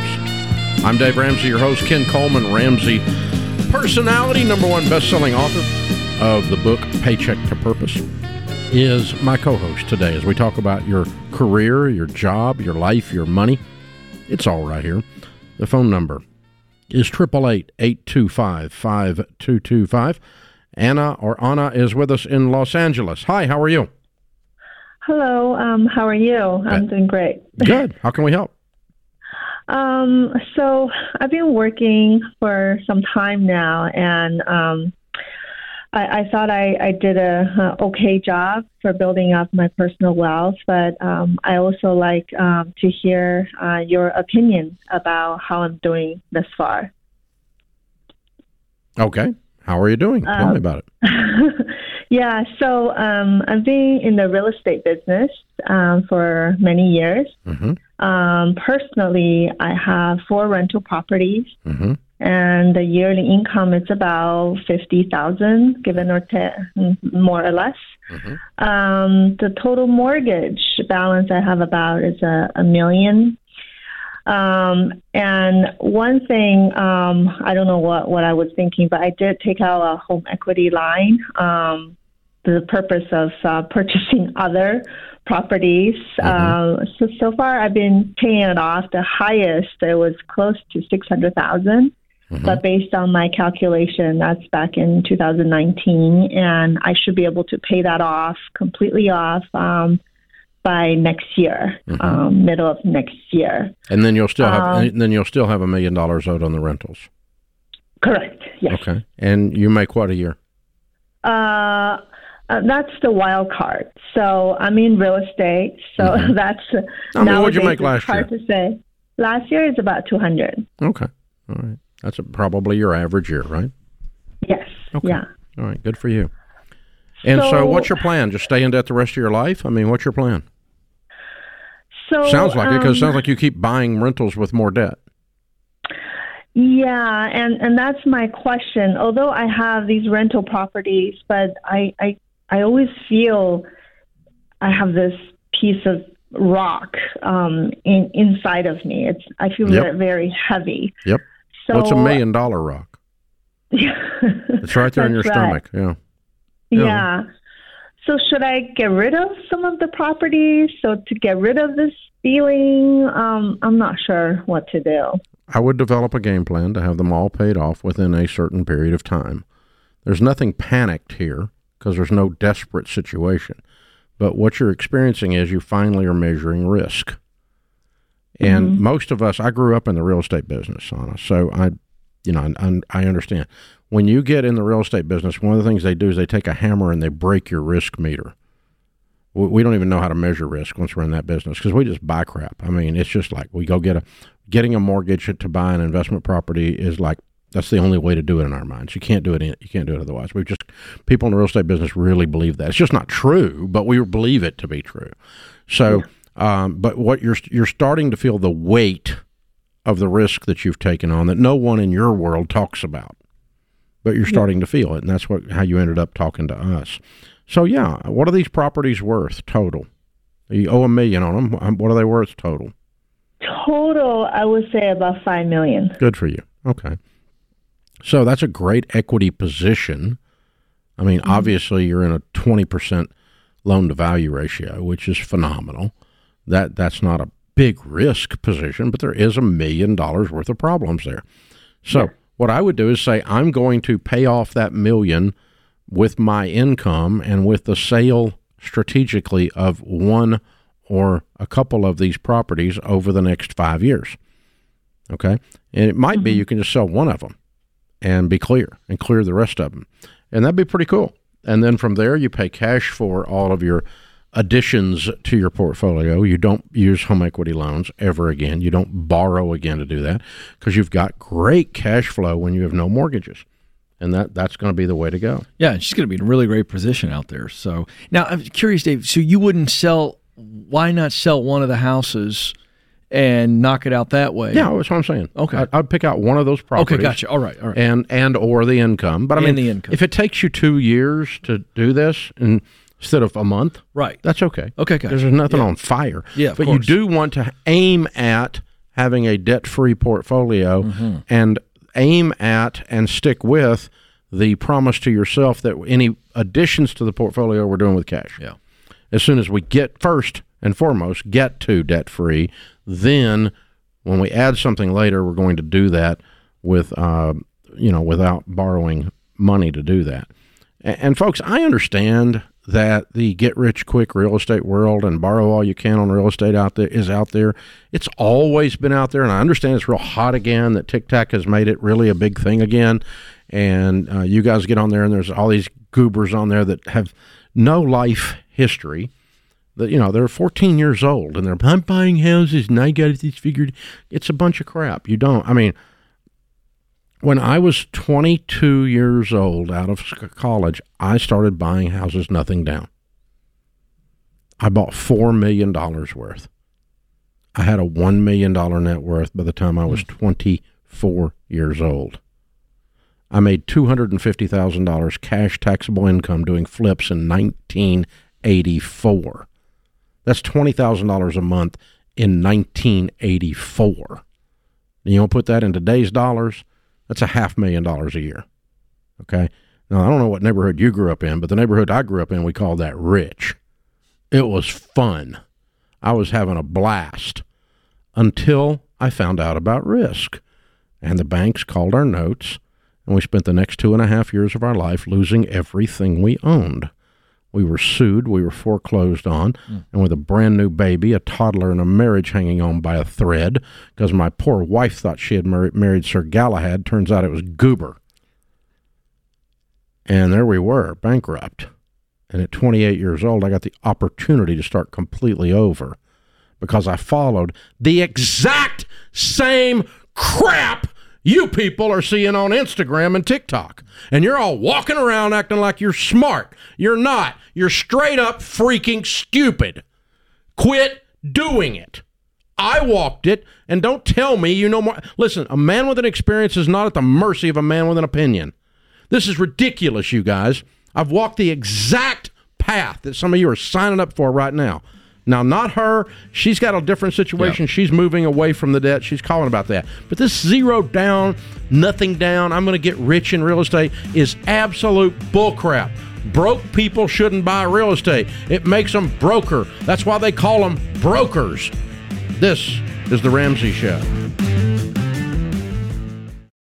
Hey guys, are you ready for the secret to help you reach those money goals that you've been dreaming about? It's simple. You got to get on a budget. With our budgeting app, EveryDollar, you'll get intentional with your money and build the habits that will make those dreams a reality. And we'll be with you every step of the way, from your first budget to that retirement home on the beach. Download EveryDollar for free on the App Store or Google Play. Remember, today, download EveryDollar for free on the App Store or Google Play today. Ken Coleman, Ramsey Personality, is my co-host today. Our Ramsey Show annual listener survey is now live. We want to know your favorite parts of the show, what you like, what you don't like, what you want to hear more about, whatever it is, we want to hear from you. 2 ways to participate. You can text survey to 33789, or you can go to RamseySolutions.com/survey and fill out the survey. Either way, if you sign up, you're going to be entered to win a $500 gift card. Taryn is with us in Pennsylvania. Hi, Taryn. Welcome to the Ramsey Show. Hi. So I recently got my master's degree. I got it last year. I'm in the field of education, and a position had opened up at my current job that's in my area of expertise. So I had applied for it, I interviewed, and I found out that they want me for the job. However, they had to clear it with my supervisor's supervisor before I was allowed to transfer. And my supervisor waited about a week before answering and said that I could go, but not for over 3 months.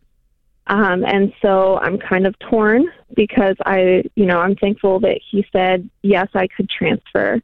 But it's also just seems like an excessive time to keep me. And so I guess my question is, I teach special ed, so it's kind of hard to find people. So I assume that's it. But the end of January, that seems like just a long time to hold someone. No, it doesn't. So I guess I'm just wondering. Yeah. It's not a long time. 3 months is good. No. How old are you, Taryn? I'm 27. Yeah. So I was 27, long time ago. And a long. Yeah, I knew that was coming. But and the reason I said that, Taryn, is because this is not a judgment on you. 3 months is a really long time for a 27-year-old. But for old guys like us, I'm here to tell you that 3 months is not a long time, and they really are probably in a crunch. But instead of children assuming, that you take care of have to have someone to take care of them if you're leaving. That's right. They have to line that up, and those people are hard to find. Is that not true? It is true. We have a lot of new people coming, but I guess with that, you were getting to a question. Heard back that they're kind of debating whether or not they are going to go with me or go with someone else because of the time frame. They're kind of like not in a hurry, but they would like to get someone to fill the position shortly. So okay, so all within the same district, though, right? Yeah. Yeah, it's at a cyber school, so it's all within the same company. Yeah. So they should be able to go, one part of the company is willing to release some of their talent to go to the other part of the company as soon as they're able to do a backfill. So we will wait until the backfill comes in. We do that inside of Ramsey all the time. But if you want to move inside of here, we don't move you until we have your workload covered. Mm-hmm. But we don't fill the position out from under you. We'll say you can go over there as quick as we get somebody hired to take what you're doing. You know what I'm saying? Okay. So if you can get that assurance, then you shouldn't have any issue with this. Agreed? Yes. Okay. If I know they're willing to wait, I guess that's one thing. No, I mean you're hired. You're hired for the new position as soon as your backfill comes in. If you can get that promise, 3 months is reasonable. Yeah. Mm-hmm. So you're not. So what are you wrestling with? If she can't get that promise, should she stay? So, yeah, and I guess because we're also like my husband and I were in baby step 2. We're hoping to start homeschooling our son. So I'm like, if I don't get this position, because it really is my dream job, if they're not willing to wait, I would like to leave the company because I just don't, and I don't know if that's a crazy idea too. But if I don't get that job, well, it's not about crazy. It's about you and your husband talking about if that's a viable option with you being in baby step 2. That's a pretty big hit. You're just going to quit. And I just wouldn't. I wouldn't if it were me. I'd say, wait a second. I want to try to maneuver this thing. I think you've got to sit down with the new opportunity and say, hey, I need to know. I know that my supervisor has cleared this, but with a 3-month wait, are you guys willing to do what Dave said and say, all right, we're signing on the bottom line. It's your position, and we'll wait. As quick as we can get a backfill, right. I'll be over there. Because that's reasonable. It is reasonable. It's also reasonable for the people that you're moving to wait and not damage their own company. Mm-hmm. But I wouldn't quit. How big of a hit would it be if you go home and homeschool and you're not making money? How much? Yeah, I mean, it would be, before tax, like $65,000. So I would not recommend that. I would not recommend that. They haven't done anything wrong. Yeah. There's not an ethics breakdown here, and they're not a horrible people or a horrible company. They do need to give you some clarity. I don't disagree with you on that. I'd like for them to give you the lockdown on the position. But if they won't give you that clarity, they still haven't done anything wrong. They're just sloppy is all. And if you want to work somewhere else, that's fine. Mm-hmm. But you might jump from there to a place that's totally toxic. That could happen real easy. Yeah, it happens because this is not, what you're describing is not unreasonable or toxic in any stretch of the imagination. Now, if they lie to you, cheat you, hold you back artificially with no solid reason, we're just screwing around with you because we just can, that's toxic. But this is saying, hey, we got to fill this position. These little kids need a teacher. And if Taryn steps out, we got a big hole over here. These children are not going to be taken care of. That's very reasonable. Yeah. As a matter of fact, it's responsible. Yeah. It's not saying, I'm going to politically hold you back. It's saying, hey, you can go as soon as we get your work covered. And then the other side, the place you'd be going needs to give you the clarity and say, all right, the position's yours. As soon as they can get the backfill over at the other place, we'll bring you over. We understand the time horizon might be as much as 3 months. We've done that here, Ken, and sometimes it's even been more than 3 months. That's right. I mean, that's the reality of workflow, and you have to understand that, and you have to be patient. I know it's hard. My goodness, it's hard to be patient at 37, 47, or 57, certainly 27, but we've got to keep our eye on the big picture. And here's the other thing I just want to mention very briefly, because if we see an opportunity like this, and it looks like it's right there, but then there's a hurdle, there's reality sets in, and if for some reason she doesn't get this, we shouldn't hang up the cleats. We shouldn't just say we're done, we're out, we're not going to play anymore. Because I'll take my toys and go home. Yeah, because it represents the dream job, but it's not the only dream job. That's the key. The dream job is already a bit of a unicorn for a lot of people. That's why I've actually stopped using the phrase a lot, because I think for some people they think, well, it's the playing in the NFL or something that's not realistic. It's not. The dream job feels like a dream because you're spending most of your day using what you do best to do something you really enjoy to produce results that you care deeply about. That is really a dream for most people, because the alternative to that is a nightmare if you do it too long. And so don't get hung up on that was the dream job. That can really devastate you and knock a lot of people off that path. And I would really caution all of our audience on this to say, okay, it looks, it smells, it feels like it, but if it's not it, that's okay. Don't think no, think not yet, not here, and keep moving forward. And that's what I'd want her attitude to be if this doesn't work out. Yeah. By the way, dream job is what you said. It's doing things you love with the gifts you have. That's right. To accomplish something and see traction in something you're passionate and care about. That's right. You know, I've got the dream job. That doesn't mean that last week didn't suck. Right. Because you have some of those days. It actually That's did. right. Last week kind of sucked, you know, and it was a long week, and I'm really thankful I don't have last week anymore. I'm glad it's got gone. it. Yeah, I'm glad I've got next week instead. Right. But this idea that, you know, like you're not going to run into conflict in your dream job. Of course you're going to run into conflict in your dream job. You're not going to run into crappy people while you're doing your dream job. Oh, yes. You can be assured that if you run into people, you're going to run into some crappy ones. Just count on it, you know? I mean, none of this is going to get easy just because it's your dream job. Like, it's all rainbows and Skittles or something. It's just, that's just crap. It doesn't work that way, boys and girls. This is The Ramsey Show. Do you listen to The Ramsey Show for motivation? Want to know what's even more motivating? Attending a Ramsey event. If you're looking for the ultimate motivational experience focused on helping you eliminate money stress, you need to be there this weekend, May 10th and 11th, for the Total Money Makeover Weekend. When you join us at the Ramsey Event Center in Nashville, you'll learn how to create new, healthy habits that will radically change the way you handle money. You can get out of debt. You can build wealth. You can have the retirement of your dreams. Me and all the Ramsey personalities will be there live in person to guide you, and we're doing live Q&As throughout the weekend so you can get your questions answered. Look, you can keep losing sleep over money stress, or you can choose to say, I've had it. If that's you, use the code 50OFF to get $50 off standard level tickets at RamseySolutions.com/events. Don't wait. It's happening this weekend. Ken Coleman, Ramsey Personality, is my co-host today in the lobby of Ramsey Solutions on the debt-free stage. Andrew and Emily are with us. Hey, guys, how are you? Hey. Good. How are you? Better than I deserve. Where do you guys live? Weatherford, Texas. All right. Welcome to Nashville. How much debt have you paid off? So we paid off $55,000. Good for you. And how long did this take? 6 months. 6 months. And your range of income during that time? We started at 110 and finished at 130. Cool. What do y'all do for a living?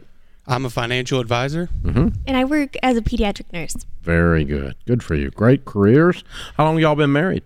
1 year. Okay. So right after marriage, you look up and you got $55,000. What kind of debt?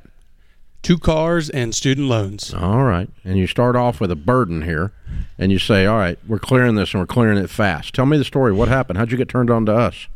So I've known about y'all for a while, and we had been talking about this for kind of what we wanted to do, and I started reading the Total Money Makeover, and it was kind of firing me up, and then we celebrated her birthday on December 14th, and I pretty much came home and was like, let's pay off the car. And after that, it was like, what else can we pay off? What can we switch around in our budget to make it work for us? And I think that's kind of where it all started for us. Ah, so you got the financial guy straight. I think I'm just impatient.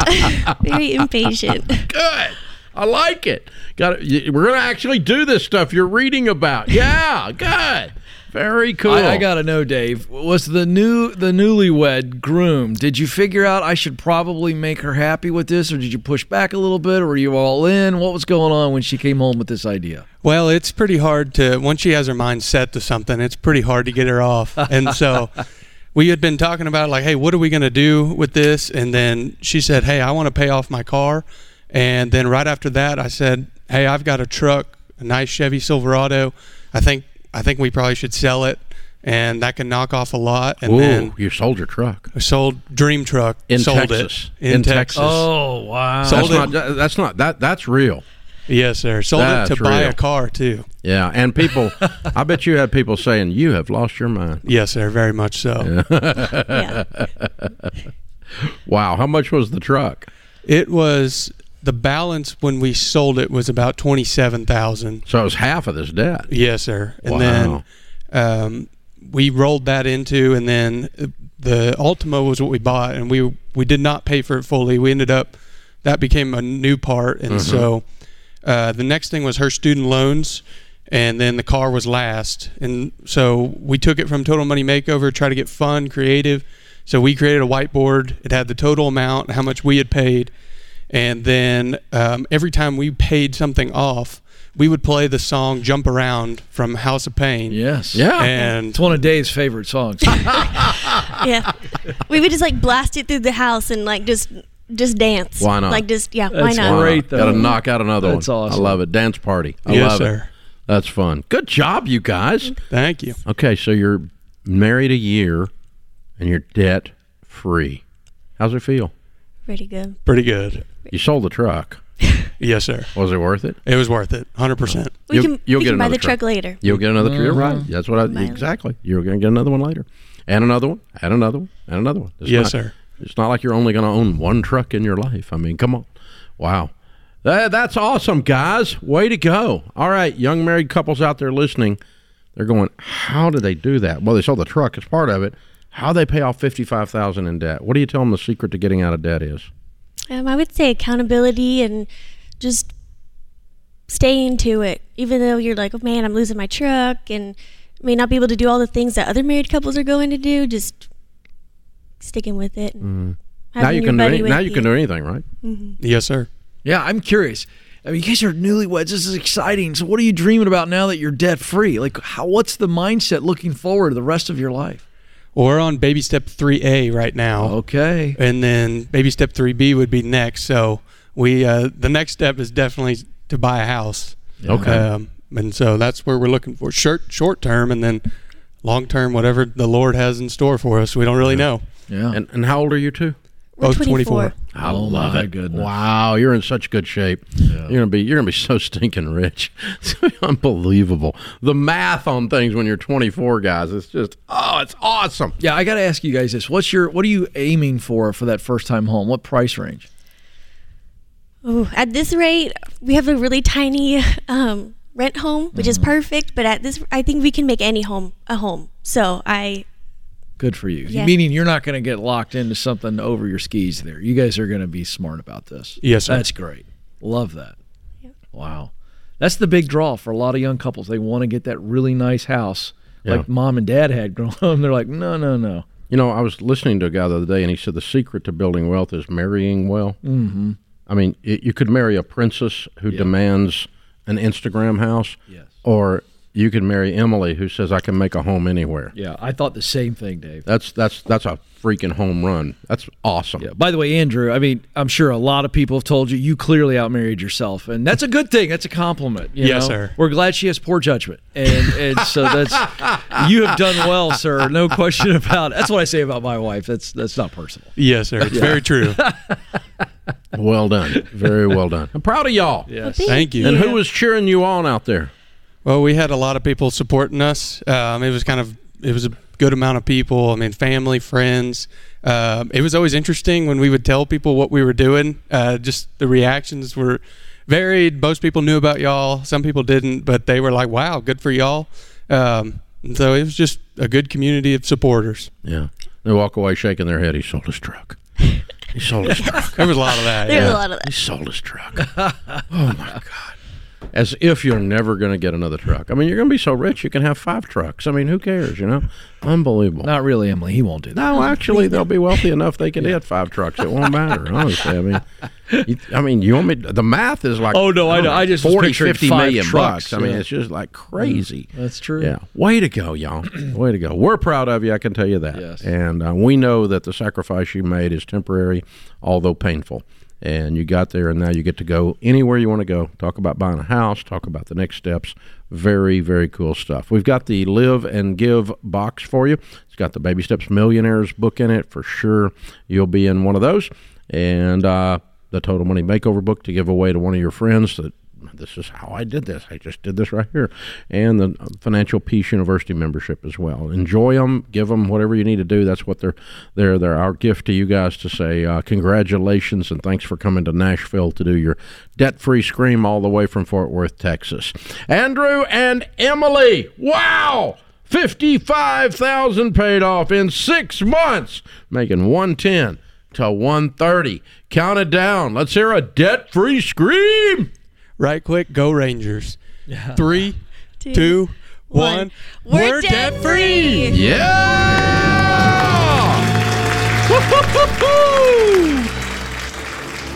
Wow. Hey, that's a power couple right there. Yep, 24. Power couple looking for a place to happen. Isn't that true? It's extraordinary to see young couples committing early on. First 6 months of their marriage, they're like, okay, we're getting after it. Most powerful wealth building tool that allows you to get out of debt and build wealth and be unreasonably generous is contentment. Yeah. Contentment allows you to sell your truck when everyone thinks you're crazy. Contentment says, I can make a home in anything. These are the verbs, the words that people use when they're functioning in contentment. Godliness with contentment is great gain. Yeah. And that's definitely what they're walking in. And, that's a decision. It's a decision of where I place my values. Am I defined by where I live, what I drive? If I'm not, then suddenly I'm what's called content. I can get nice things, and I can not get nice things, but either one's fine. And it works out either way. And that's the beauty of where they are. And the irony is it's the key that's going to make them extremely wealthy and put them in a position to be outrageously generous and help people everywhere around them. They're an amazing couple. Yeah, just amazing. And congrats, parents. I'm sure they're watching and listening, both sides. Way to go. Mom, Dad, Dad, both of you. Y'all crushed it. That's a great couple. Yeah, just slam dunk. Yep. This is The Ramsey Show.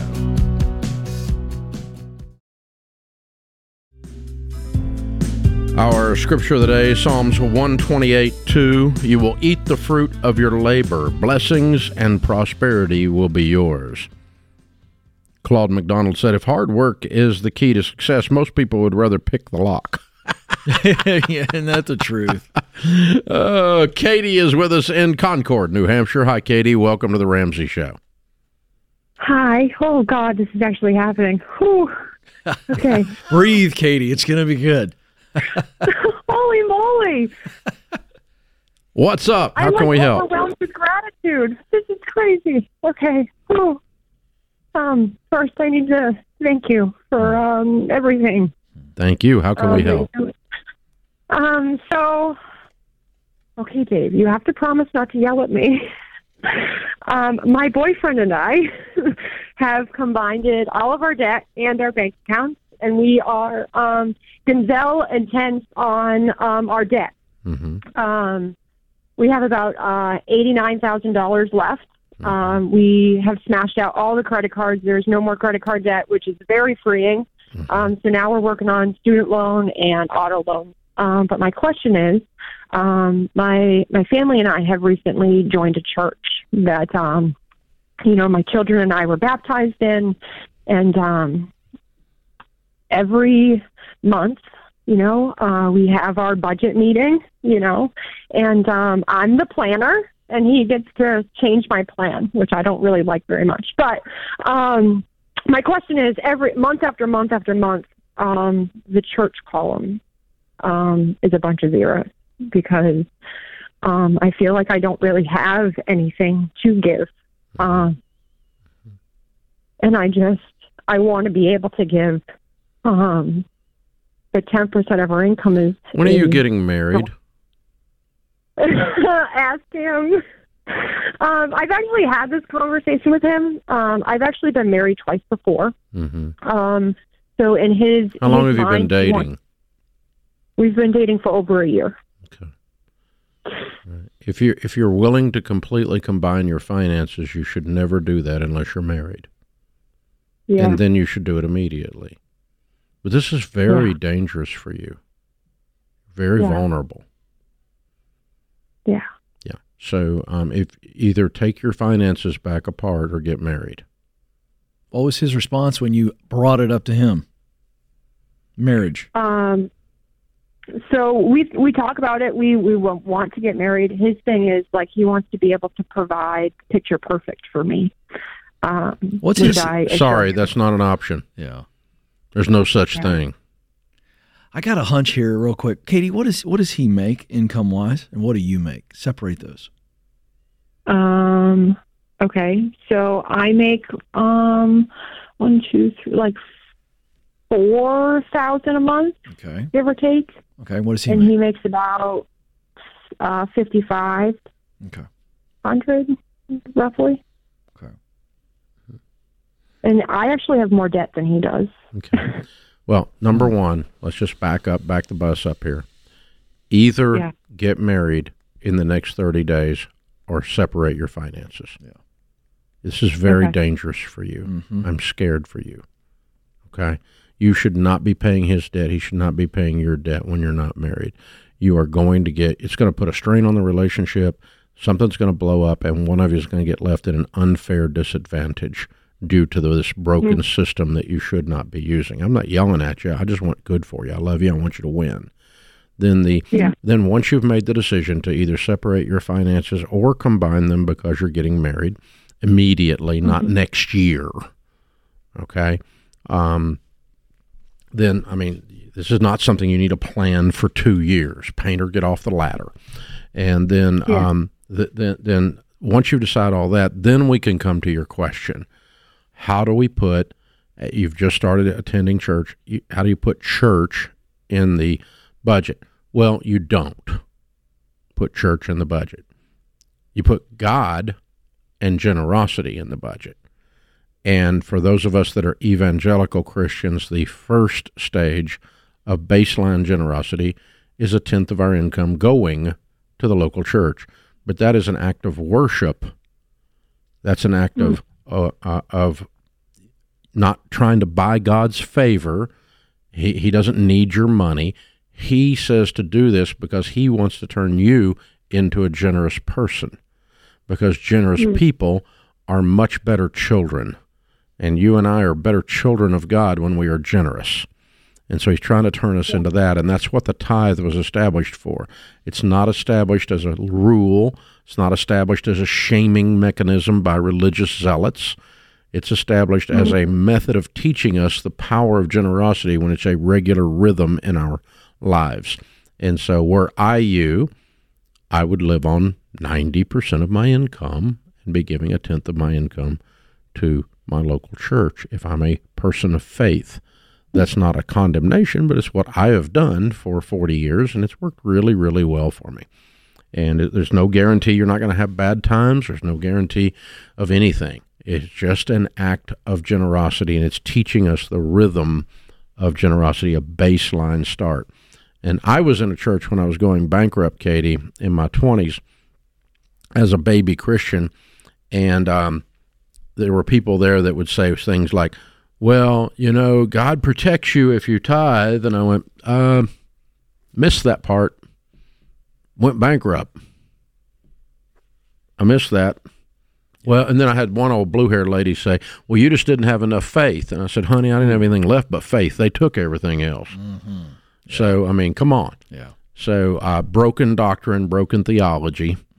Mm-hmm. And so you can get twisted up in all that toxic garbage, or you can just say, hey, I'm going to live life with an open hand, and I'm going to be a generous person, because generous people smile more. Generous people are less often depressed. Generous people are better at relationships, because who wants to be in a relationship with a selfish person? No one, right? And so the act of generosity becomes a character quality, and it changes your whole life. And so, yeah, I'm going to put that at the top of my list of things to do. Absolutely, but not as a legalism rule. Yeah, absolutely right. That is really scary doctrine, and it's what drives a lot of people away from the faith. If you think you got to give God money to get something good from him, that is a recipe for frustration and desperation. Yeah, as if he needs your permission to bless you. Right. You know, and as if his blessing is dependent upon you giving him a nickel. Mm-hmm. Good gracious. As if he wanted your money, he'd take it to a big greasy spot where you were sitting. I mean, he's God. I mean, come on, he doesn't need your money. That's not the point. The point, and so don't be shamed by it, Katie, and don't be going, because I heard the guilt. Oh, every month I feel bad because there's nothing in the church column. Well, I mean, put something in there, but don't do it out of shame. Do it out of, hey, I want to learn a different way of living that includes generosity, and it includes a smile, and it includes being married to this guy you've fallen in love with and combining your whole life, not just your money. And let's do the whole deal. Let's go game on. But don't pay someone's debts ever, and don't let someone pay your debts that you're not married to. You're going to get yourself in a pinch. Been doing this a long time, and I never see good of it. It ends, as Deloney says all the time, this ends in ash. Ooh, that's a pretty harsh statement, but it does. It just, the thing burns to the ground. So I want you to win, kiddo. We love you, and I'm happy that you and your family are in a good church, and it sounds like you're starting your journey there, or resetting your journey there. That's awesome. Any of that, I'm cheering you on. Ken's cheering you on. We want you to win. No, we're not yelling at you. That's not what we do. We yell at concepts, not people. But don't, those of you that are shacking up and aren't getting married, you can do that if you want to do it. I won't be mad at you. I'm not going to yell at you. But don't combine your money. Don't combine your money, because you're going to get burned. Don't buy a house with somebody you're not married to. You're going to get burned. I get it all the time in here. It's all the time. And you're just setting yourself up. You make dumb decisions like that, you get yourself burned. We don't want that for you. That puts this hour of The Ramsey Show in the books. We'll be back with you before you know it. In the meantime, remember, there's ultimately only one way to financial peace, and that's to walk daily with the Prince of Peace, Christ Jesus.